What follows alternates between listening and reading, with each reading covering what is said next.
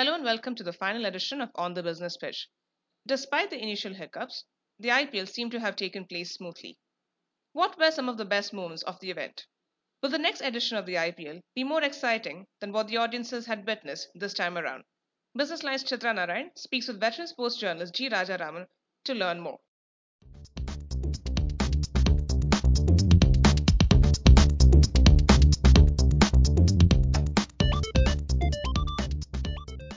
Hi Raja, welcome to PL podcast. So what did you think of the IPL? I mean, after all the initial hiccups, it seems to have gone off smoothly. But do you think it scored commercially?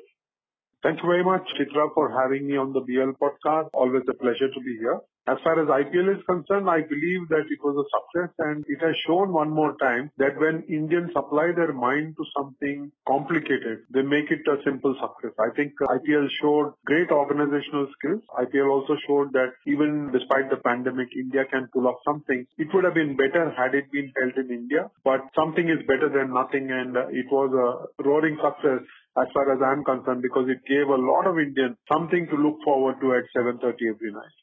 But what about the final match itself? People were expecting it to break all viewership records, but then there was the Bihar polls on the same day, so there were very conflicting reports on whether viewership got split or not.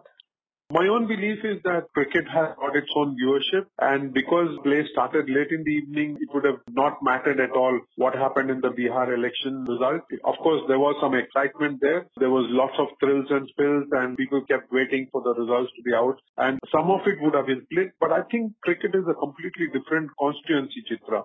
There are people who are very interested in the sport and who would have watched the game. I'm not sure if the TRP numbers or the ratings are out and if they were at all operational at that point of time. But everybody who loves sport was watching the final. It was a disappointment. People would have expected Delhi to put up a better fight than it did against the Mumbai side. But overall, I think IPL was well received and came as a relief to citizens across the country who were in a bit of a spot because of the pandemic and life wasn't quite normal. This was the first sporting action of this scale that was happening, and I think people were delighted that they could tune into their television sets every evening and watch some cricket.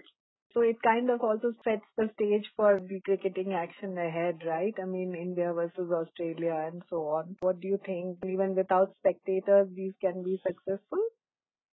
They have shown. I think the IPL has really shown that without spectators, cricket is possible. In any case, Chitra, it is now being played for a larger audience beyond the stadium. The largest stadium in the world holds 100,000 spectators, but viewership goes into millions. And I think this is the key that we all have to understand now, that sport will be played not just for the handful of spectators in the stadium. I'm using handful very mindfully. It is not going to be played only for the spectators in the stadiums. But I think the key really is in finding viewership beyond the stadium, and that is where the revenue comes in as well. So I don't think it really mattered to the players that stadiums were empty and that they were playing before empty terraces. What mattered to them was an opportunity to showcase their skills, to get back to the ground and play the sport that they love so much.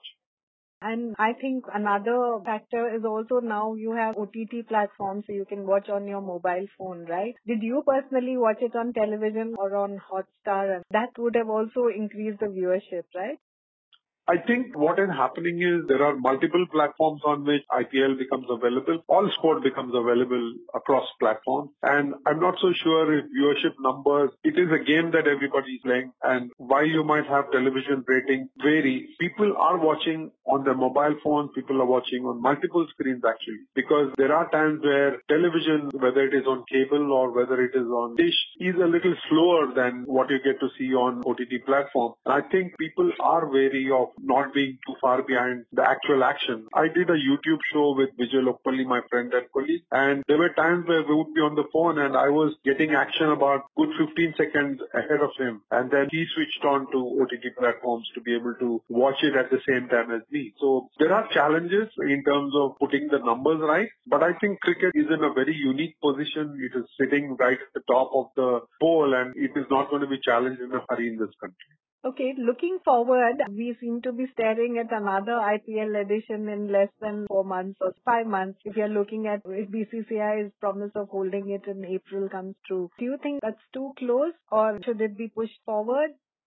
Chitra, personally speaking, as a sports journalist, I want sport to be played yesterday in this country because it is an industry and the industry has come to a grinding halt. Not very many people are speaking about it, but the sporting industry has come to a halt and that is not very good for a lot of people whose livelihood depends on sporting action. That aside, it's going to be a challenge for BCCI to bring IPL back into India in April or May, whenever they get the window. I think they will be challenged because many states are still recovering and still don't know if they can have public activity. So I believe India is capable of hosting an event like that in April and May, and that we would have picked up the experience in the Middle East. And if we can use that to host an IPL edition in India, I think India will benefit from that. So looking ahead to the next edition, do you think we'll have more teams going forward? There's plenty to look forward to. There is already talk of a 9th team and a 10th team coming in. Will be interesting to see which cities are given. There is talk of Ahmedabad being given an IPL side, and there is some hope that Kerala will get back some IPL action as well. We got to see Mohanlal in the final IPL in Dubai, and because of all this, there is some speculation. But BCCI has already told the franchises to wait till December before it unfolds its plan, and it will be interesting to see whether Ahmedabad and Kerala get their teams, and the format will have to be tweaked, and that will be a challenge for IPL. With 10 teams, the action will be very different. The number of matches could change, right? Would they have the window to hold so many matches, etc.? Those are many questions.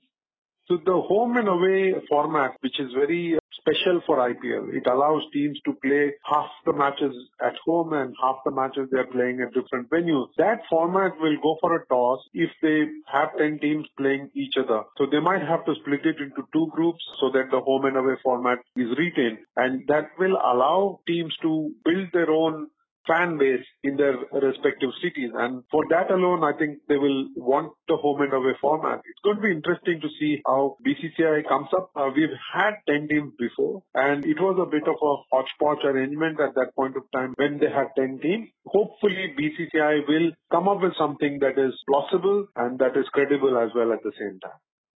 All right. Anyway, look forward to the next edition being hosted in India. The hotel industry here has lost a lot of revenues because the IPL action was away, right? So there must be a lot of ancillary industries which run around the IPL. No doubt about that, Chitra. People tend to think that cricket is all about the 11 players who are on the ground and how much money they're making. Actually, IPL spawns a lot of employment, even if it is for a duration of 3 months, including 6 weeks before the tournament and 6 weeks during the tournament. For 3 months, people are engaged and there is a whole industry that revolves around IPL. You take travel, for example. Look at the number of flights that players will take. So the travel industry has taken a hit. The hotel industry, as you point out, has taken a hit. There are caterers who do a good job of feeding thousands of spectators in the stadia on a daily basis during IPL. They have missed out. And there are lots of other youngsters who have worked in IPL as volunteers and have made a career for themselves across different spectrums of organization of IPL. All of them will have missed having IPL in India this time. But hopefully, come April and May, all of these ancillary industries will regain the benefit of having IPL in India. So finally, who for you was the player of the tournament this time? I mean, who were the ones who caught your eye? But there were so many cricketers coming after a long spell of 6 or 7 months without any cricket. There were a number of stars who shone, Chitra. To be very honest, a number of internationals did really well. But my eyes were on 3 youngsters. There was Ravi Bishnoi, who bowled leg spin for Kings XI Punjab. He seemed to have a large heart and one for punishment, and he bowled really well, picked up a few wickets as well. Then for Rajasthan Royals, there was this young fast bowler called Kartik Tyagi. He seems nippy, and given the right kind of mentoring and guidance, he could be somebody who could play for India for a long time, got a very languid action, and someone who has got the pace and is fearless. And then, of course, there was Devdutt Padikkal, who played some outstanding knocks at the beginning of IPL and established himself as a young emerging player. At 20, he has all the shots that he can aspire for. He has a very mature head on his shoulders and has got great temperament. So these 3 young cricketers caught my eye, and of course you can talk about the David Warners and the Jason Holders and the Kagiso Rabadas of the world, but these 3 young cricketers caught my eye. Thank you, Raja. As always, pleasure talking to you, and you bring the best cricketing insights. Thank you. Thank you so much, Chitra, for having me. Always a pleasure. Like I said, being on BL podcast is always a pleasure, and you are such a graceful host who would not want to be on a show of yours. Thank you so much. Thank you.